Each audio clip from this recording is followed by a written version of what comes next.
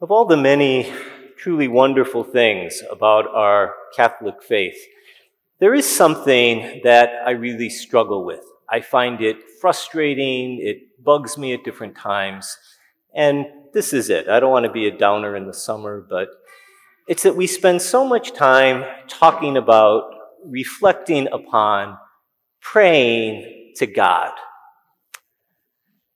Before the parents, ex-Sunday school teachers, esteemed theologians write their angry letters to Father Trout, just stay with me for a moment. We are Christians. We have a God, obviously. But if you're like me, it's God. Do you believe in God? Yes, I believe in God. Will God help you? Yes, God will help me. Will you pray to God in church? Yes, I'll pray to God in church. But what we celebrate today is the fact that for us Christians, that God is a Trinity. Father, Son, and Spirit. And does that reality matter to us? I'll speak for myself, maybe not for you. I wish I could say that every time I refer to God, or admit that I believe in God, or am thankful for God in my life, that I'm really thinking about the unique and special qualities of Father, Son, and Spirit, and why they matter, why they can be leveraged, so to speak, in very particular ways, that there aren't just sort of generic divine presences there.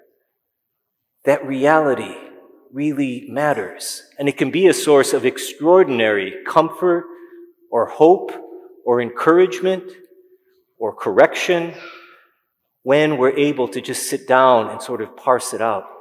So I want to give you a little hint of what I'm talking about. Just open up your worship aid. I know you all got one when you came in. It has the readings, right, beautifully proclaimed today. But look at the offertory song. It's on page 4. Open my eyes. Spoiler alert to our cantor, they'll be singing extra beautifully. But it's a beautiful little song, Open My Eyes. And if you just kind of follow the trajectory, open my eyes, Lord, help me to see your face. Beautiful sentiment, right? Comes out of the Psalms. Lord, let me gaze upon your face. Then open my ears, Lord. Help me to hear your voice. Makes perfect sense. I want to hear what you have to say. I want to see your face. Then open my heart. Well, the logical progression seemingly would be so that I can love you more fully. Open my heart, Lord, so that I can love you. Because I want to see you. I want to hear you. But that's not what the song says. Open my heart, Lord, so that I can love like you. Now, isn't that just over the top? Where do we get off saying, I want to love like you, Lord? We're just human beings. I want to see you. I want to hear you. But here's where the Trinity comes into play. This isn't some songwriter going over the top. This is Jesus himself. Love one another as I have loved you. As the Father loves me, so I love you. This is the Son telling us about the Father. This is why this song isn't just wishful thinking. It's literally a command that we are responsible for. I want to love like you, Lord. And that isn't just some nice truth. Think about what that looks like. When we're in the midst of a very difficult, challenging situation, I wish I could say, I love like you, Lord. Yes, it's not exactly with the Lord's love, but still. And is that what I aspire towards? When I look in the mirror and I see something that I'm not, I don't just mean my looks, there's plenty of reasons that. But when I look in the mirror and I see something and I'm reminded of something I'm ashamed of or embarrassed about, or that I'd rather not have to face or bring out into the open, do I stop, hit the pause button and say, wait a minute, I want to love like you, Lord. I want to love myself. I want to love the other person who's involved in this embarrassment or disappointment or whatever it might be. Love one another as I have loved you. Okay, fine. If you just stop there, you've got the second person of the Trinity. Well, how do you love us, Jesus? Well, I love you as the Father has loved me. Well, okay. What's that like? And think of that self-sacrificial love that Jesus brings out to us. And how is that ever going to happen? How? I mean, does that just happen because I listen extra closely to Jesus, or I read the Gospels extra carefully? All that great human effort is pretty wonderful. But as you saw it right there in our readings for today, it's where the Holy Spirit comes in. And Jesus says, look, you're going to understand what I'm saying to you. You're going to realize that it's an actual possibility. It's something you can actually make happen if you receive. It's not human effort. When you receive the Holy Spirit, not only will this make more sense to you as a possibility, but it matters. Grace matters. It's not just us tugging on our own bootstraps. And now put all that together, and yes, you have the core of our beautiful faith. But as I said, I wish I could say that when I'm having a tough day, and I simply say, oh God, please help me, or oh Lord, please let me know your love. Do I say it with the confidence of, I want to love the way Jesus loved? And I can love the way Jesus loved, because the Holy Spirit isn't just some sort of general suggestion. And there's where the beautiful sacraments in our Catholic tradition come in. The grace we receive, the pouring down of the Holy Spirit at our baptism, that doesn't weaken or go away. Whether or not you've got your COVID boosters, you'll never get a booster for your baptismal grace. That's with you for all of your life. But we need to access it, right? We need to receive it. We need to cooperate with it. And that's why we have feast days like today. That's why we make the sign of the cross. That's why the Trinity is everywhere in our language if we stop to reflect on it. And the way we receive it or cooperate with it, it's by acting out these sacraments the way that we do. We don't just read about them. We get up and we go to them. Babies don't just accidentally stumble into the baptismal font. At least I hope they don't. They're brought there as an act of love. Somebody cared an awful lot for them to be there. That's what this looks like. That's what the baptismal grace of the parents and godparents and grandparents, as they live that out, it looks like I want to bring this child, not just to some random font, but in a parish, in a community, in the church.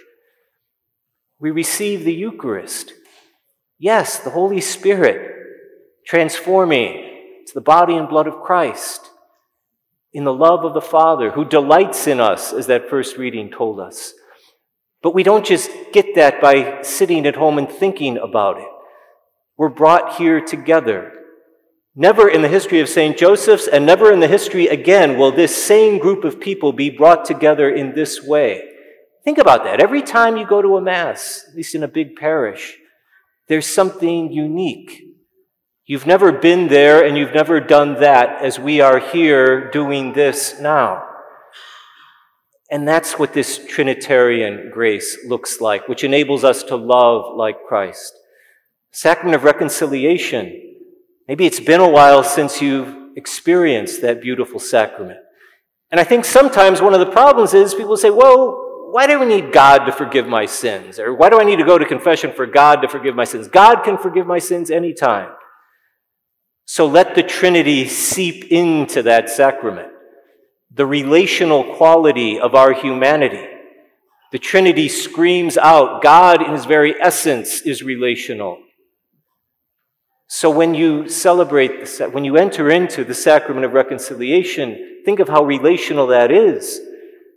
It's not the priest who's doing it, but we enter into that grace through a personal conversation, through a face-to-face encounter, knowing that there's something there which is much bigger than our mutual shared humanity.